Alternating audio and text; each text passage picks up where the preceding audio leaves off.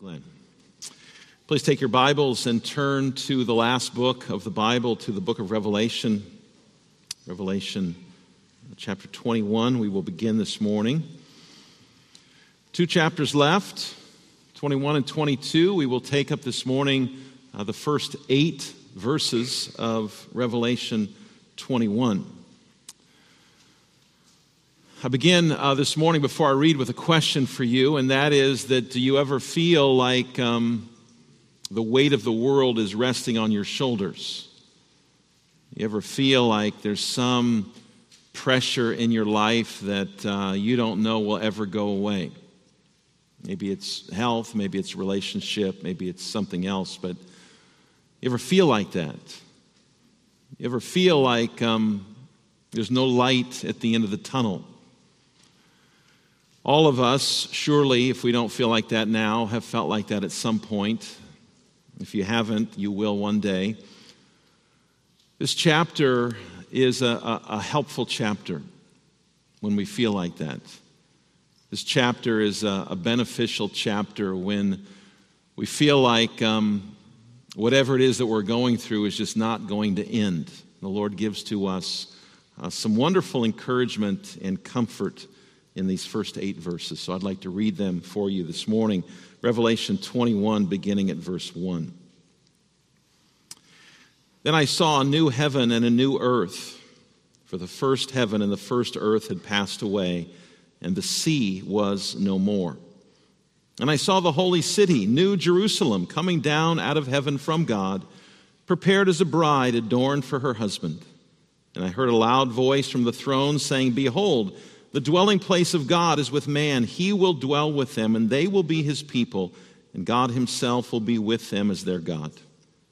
He will wipe away every tear from their eyes, and death shall be no more.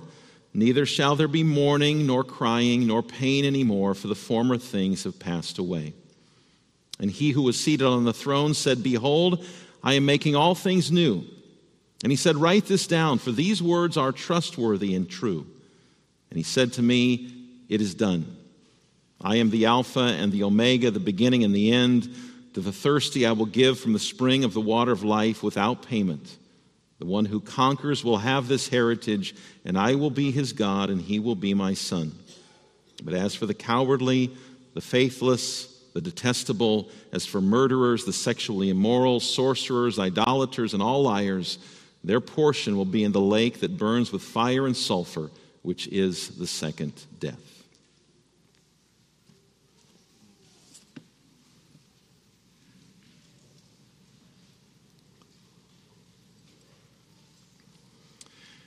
If you have been here as we've gone through this book together, or you've just read through Revelation on your own, you probably know that one of the major themes of the book of Revelation is that judgment is coming.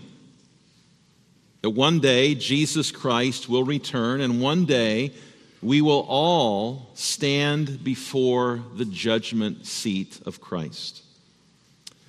But Christian, did you know that you've already been through Judgment Day?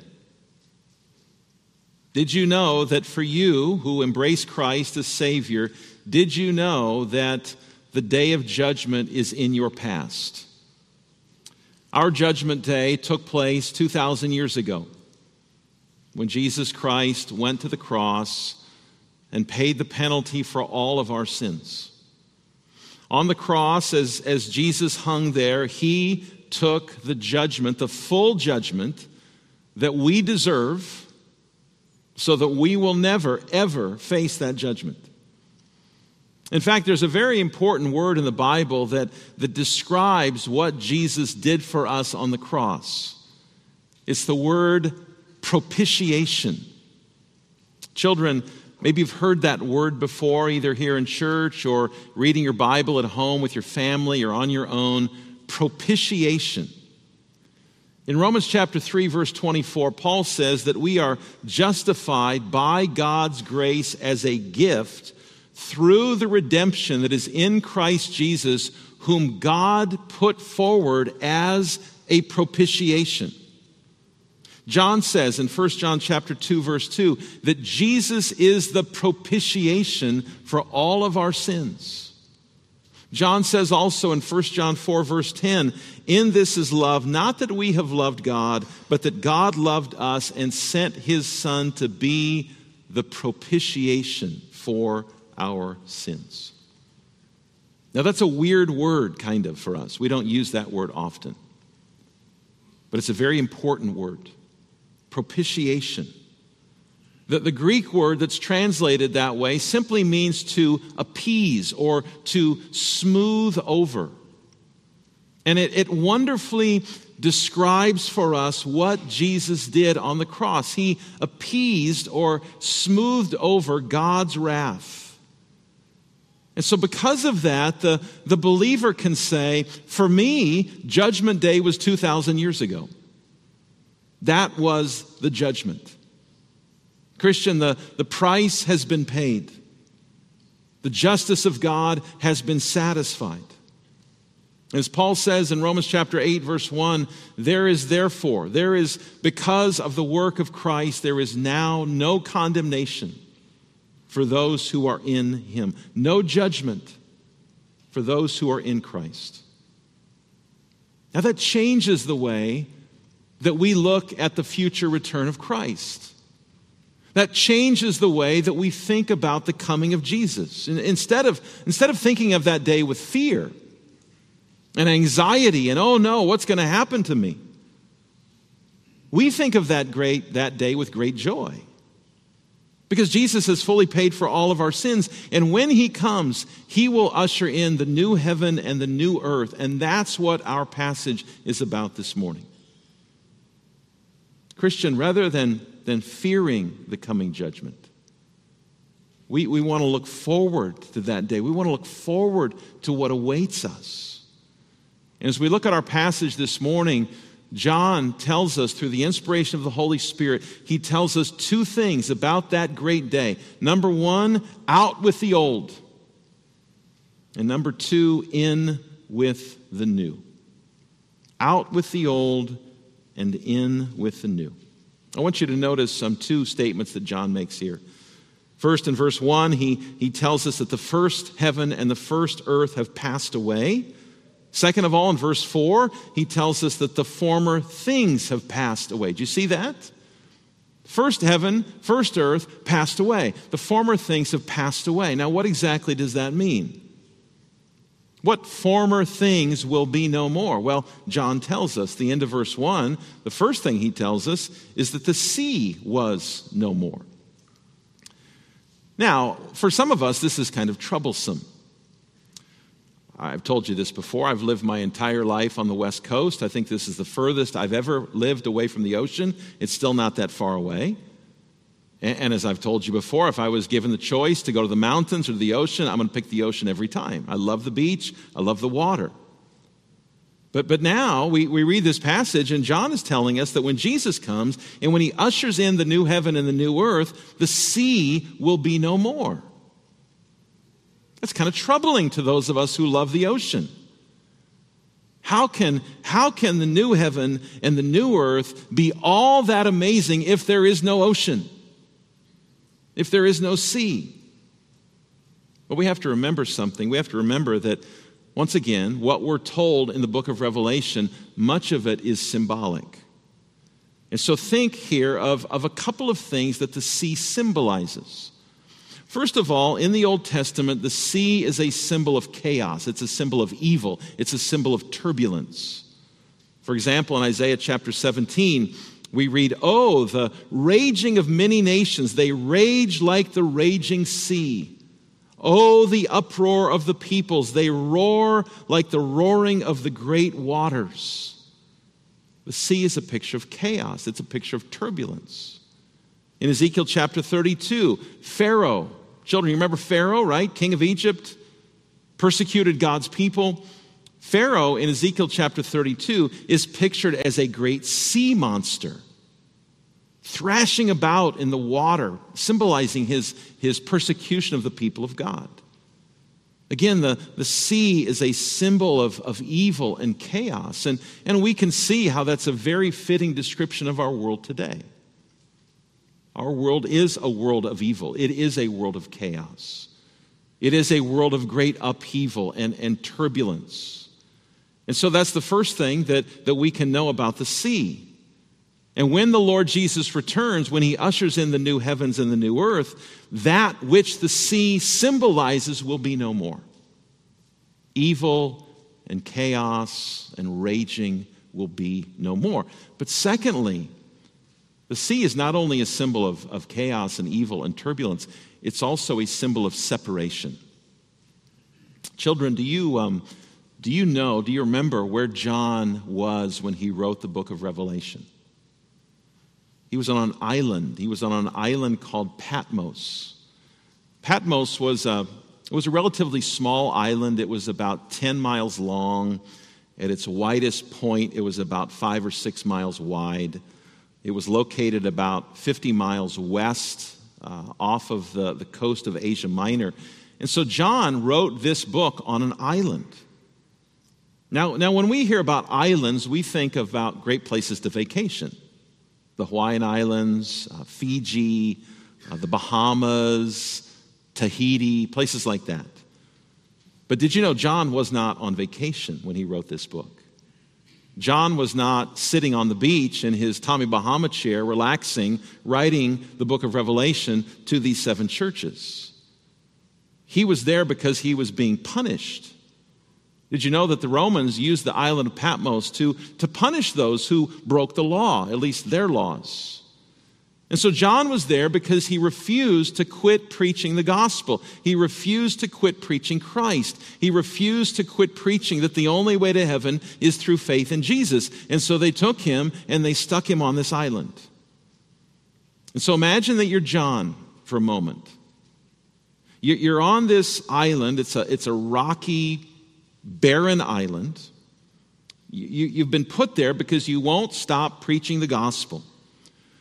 And you're writing this letter to the 7 churches of Asia Minor, but you can't go see them. You can't go deliver these letters yourself and see these fellow believers. I think that John had a love for the churches like Paul had a love for the Thessalonians. We've been seeing this on Sunday nights, right? Paul loved that church, and he was just torn up inside that he couldn't go see them. And I think the same thing was probably true with John. Here he is stuck on this island, and he can't see these Christians. He can't see his fellow believers because they are 50 miles across the sea. And so the sea is a picture, a symbol of separation. Unfortunately, separation is part of life. Some of you are lonely. Maybe a spouse or a close friend has been taken away from you. Some of you miss friends or family who live far away from you. Separation is a hard thing. But when Jesus returns, there will be no more separation. When Jesus returns, there will be no more goodbyes. That will be gone. John goes on in verse 4. He tells us what else the new heaven and new earth will not contain. Notice what he writes there. He says, he will wipe away every tear from their eyes, and death shall be no more, neither shall there be mourning, nor crying, nor pain anymore, for the former things have passed away. If you're a Christian, this is a very significant verse for you. It's a verse that I almost always will read in a memorial service because it reminds us in the face of death, in the face of loss, in the face of sadness and separation, that we have a great hope. This is a most profound verse because it tells us that one day all of the effects of sin will be gone. There will be no more tears. There will be no more death. There will be no more crying or mourning or pain. God promised this in the Old Testament. He said in Isaiah chapter 25 that he will swallow up death forever, and the Lord God will wipe away tears from all faces. He promised this in Isaiah 35 when he said, sorrow and sighing shall flee away. He promised this in Isaiah 65 when he said, no more shall be heard in it the sound of weeping and the cry of distress. I said to you all last Sunday night that death is a horrible thing. And even though we as Christians don't grieve as those who don't have any hope, we still grieve. Death causes sadness, it causes mourning, it causes crying. It causes a sense of loss that doesn't really go away in this life. But God is saying to us here, on the day when your Savior returns, you will never again experience the results of sin. All of that is going to be behind us. All of that will be in the rearview mirror for us if we are Christians. Death and loss and crying and pain and, just the burden of living in this world. It's going to be gone forever. I don't know what burden you are dealing with right now. But surely there's something for all of us. Let me encourage you this morning to believe God's promise here. To embrace what God tells us with faith. To say, in a sense, yes, this life isn't easy. Yes, there are things in my life right now that are difficult, but God tells me that He's always with me. God tells me that the sufferings of this present time are not even worth comparing with what awaits us one day. All of that will be gone. Out with the old. But the second thing that John tells us here is in with the new. He tells us three things that will be new about the new heaven and the new earth. First of all, he tells us about the new Jerusalem. Look at verse 2. And I saw the holy city, New Jerusalem, coming down out of heaven from God, prepared as a bride adorned for her husband. We're going to look at this in greater detail in our passage next week. But for now, let me just say this, that the holy city is being pictured here as a bride on her wedding day. We had a wedding here yesterday. We have, Lord willing, another wedding to come next Saturday, another wedding after that in September. And if you've ever been involved in a wedding before, maybe it's your own wedding or the wedding of a child, you know that a lot of stuff goes into wedding planning, right? A lot of time and effort is spent to make sure that the bride looks her best on the wedding day. Studies show that the average bride spends about $2,500 for her dress and her makeup and her hair. It's an important day, and it's a beautiful occasion. And here what's being pictured for us is the beauty of eternity. The beauty of eternity. Imagine a place where there is no evil. Imagine a place where there is no separation. Imagine a place where there is no death or sorrow or mourning. Imagine the beauty of a place where we will enjoy communion with God forever and ever. You can't even really imagine, I don't think, what that will be like. But God tells us it's coming. Secondly, John tells us about the new tabernacle. Verse 3, he says, I heard a loud voice from the throne saying, Behold, the dwelling place of God is with man. He will dwell with them, and they will be his people, and God himself will be with them as their God. Now, interestingly, the word that's translated dwelling place literally means tabernacle. And so you could translate verse 3, Behold, the tabernacle of God is with man, and he will tabernacle with them. Children, you remember the tabernacle, right? The tabernacle was, before the temple was built, tabernacle was a big tent, right? It was a mobile place of worship. It would be like if we picked this church building up every week and moved it around to different places. The tabernacle was a mobile place of worship. It was a place where God would meet with his people. And the tabernacle was a shadow of what, or better, who was to come. It was a shadow of Jesus. John says in John 1:14, The Word, that's Jesus, the Word became flesh and tabernacled among us. Well, what is meant here that when we are told that in the new heaven and new earth, God's tabernacle will be with us? Does that mean that we're going to have another tent in which we worship? Does that mean that we're going to go back to the shadows of Old Testament worship? No, God himself will be the tabernacle. The point is that God himself will be with us. We will be with him. He will be our God. We will be his people. There will be closeness and intimacy and fellowship with him that is no longer hindered by sin. Now, we enjoy fellowship with God right now. We belong to him. In fact, he placed his mark of ownership on us in our baptisms. But in the eternal state, that fellowship will no longer be hindered by sin. Our fellowship will be perfect. And then third, there's the new fountain. If you look at the middle of verse 6, it says, "To the thirsty I will give from the spring of the water of life without payment." We all know what it's like when it's really hot. Maybe you're doing yard work. Maybe you're exercising or playing some sport.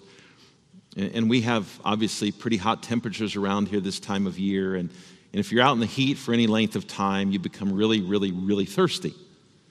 And when you're thirsty, there's nothing quite like water to satisfy your thirst. But eventually you're going to get thirsty again. Eventually you're going to go back outside and you're going to get hot. You're going to get sweaty and you're going to get thirsty all over again. But here we're being told in graphic terms that one day we will have ultimate satisfaction. We will never be thirsty again because we will be satisfied forever in the presence of our Savior. And so this passage is all about out with the old and in with the new. Now you take this passage, you take these 8 verses, and you think about all that God tells us here. No more evil, no more chaos, no more separation, no more tears or death or mourning or pain. No more sin hindering our fellowship with God. The beauty of the new heaven and new earth, perfect communion with God, eternal satisfaction in Jesus. And we might ask the question, is this too good to be true? I've had people say that to me about Christianity before. It sounds too good to be true. You mean you don't have to do anything? You don't have to earn it? It sounds too good to be true. You go home today and you get an email from a Nigerian prince, and he wants to share $17 million with you. I would encourage you not to respond to him. Most of us will take that email and immediately put it in the trash.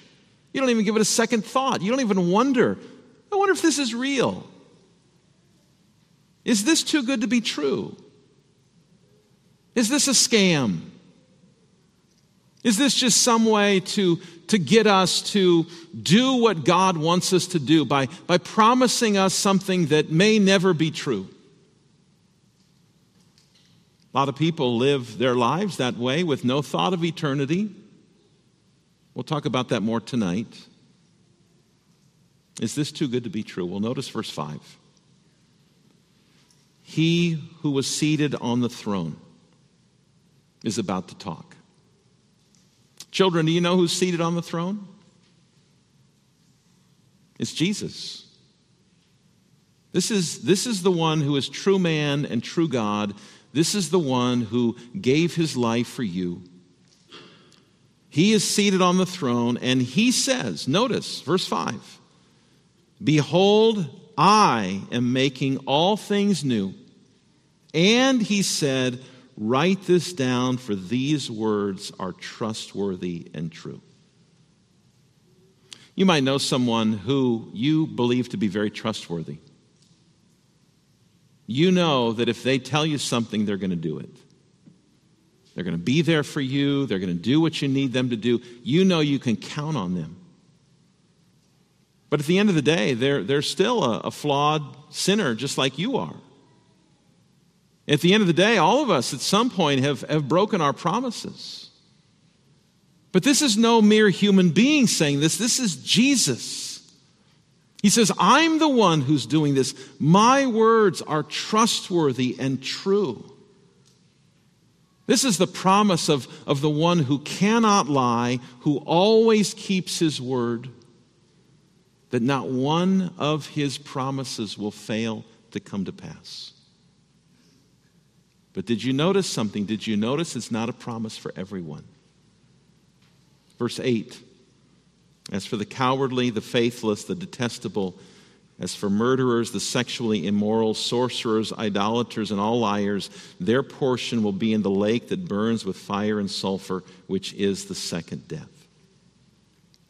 Those whose lives are characterized by sinful rebellion, those who refuse to acknowledge and confess their sin, those who refuse to embrace Jesus Christ as Lord and Savior, they will suffer the second death. And as we saw 2 weeks ago, this is eternal judgment. And so this wonderful promise, out with the old, in with the new, it's not for everyone. It's only for those who acknowledge their sin. It's only for those who come to Jesus. Now, it's not saying, verse 8 is not saying that if you've ever done these things, you are going to hell, for sure. If you've ever been a coward, if you've ever been faithless, if you've ever murdered someone, either physically or in your heart, if you've ever committed sexual immorality, if you've ever been an idolater, if you've ever lied, you're going to the lake of fire. That's not what it's saying. We know from the testimony of Scripture that there are those who were once characterized by these sins who came to Christ and were forgiven and washed clean. What this is saying is that if you refuse to acknowledge and turn from your sin and turn to Christ in saving faith, this is what awaits you. What is the only way to escape that judgment? It is very simply to say to God, God, I know that I'm a sinner. I know that I have broken your law in word and thought and deed. God, I know that I deserve your righteous judgment. And I know that my only hope to escape that judgment is to confess my sin and embrace Jesus Christ as Lord and Savior. I believe in him. I trust in him. God, forgive me and wash me clean. Did you know that anyone who has ever come to God that way, in true confession and faith, God has never and will never turn them away? In Christ there is forgiveness. In Christ there is the great hope of what awaits us, the new heaven and new earth. And at the end of the day, this passage is reminding us that God is the only one who can do these things. Notice some of the language here. Verse 2, it says the New Jerusalem comes down out of heaven. It's not in us going up to God. It's not in us climbing the ladder of obedience. It's not in us ascending the ladder of performance. It's not earthly politicians or any other human being who can create heaven on earth. It's God doing for us what we could never do for ourselves. And then if you look at verse 6, don't you love how the new fountain is described? It's called the spring of the water of life without payment. You can't earn it. You can't work for it. Give up on yourself. True satisfaction is found only in what Christ has done for us. And so rest in him and rejoice in what he has done for you. And when the burdens of life weigh you down and the difficulties of life start to get to you, God doesn't say He's going to take those things away necessarily. But He does say to keep your eye on what awaits you and to remember what is in store for you. And now as we come to this table this morning, in this table, in this meal, we enjoy fellowship with God. That's why we call this communion.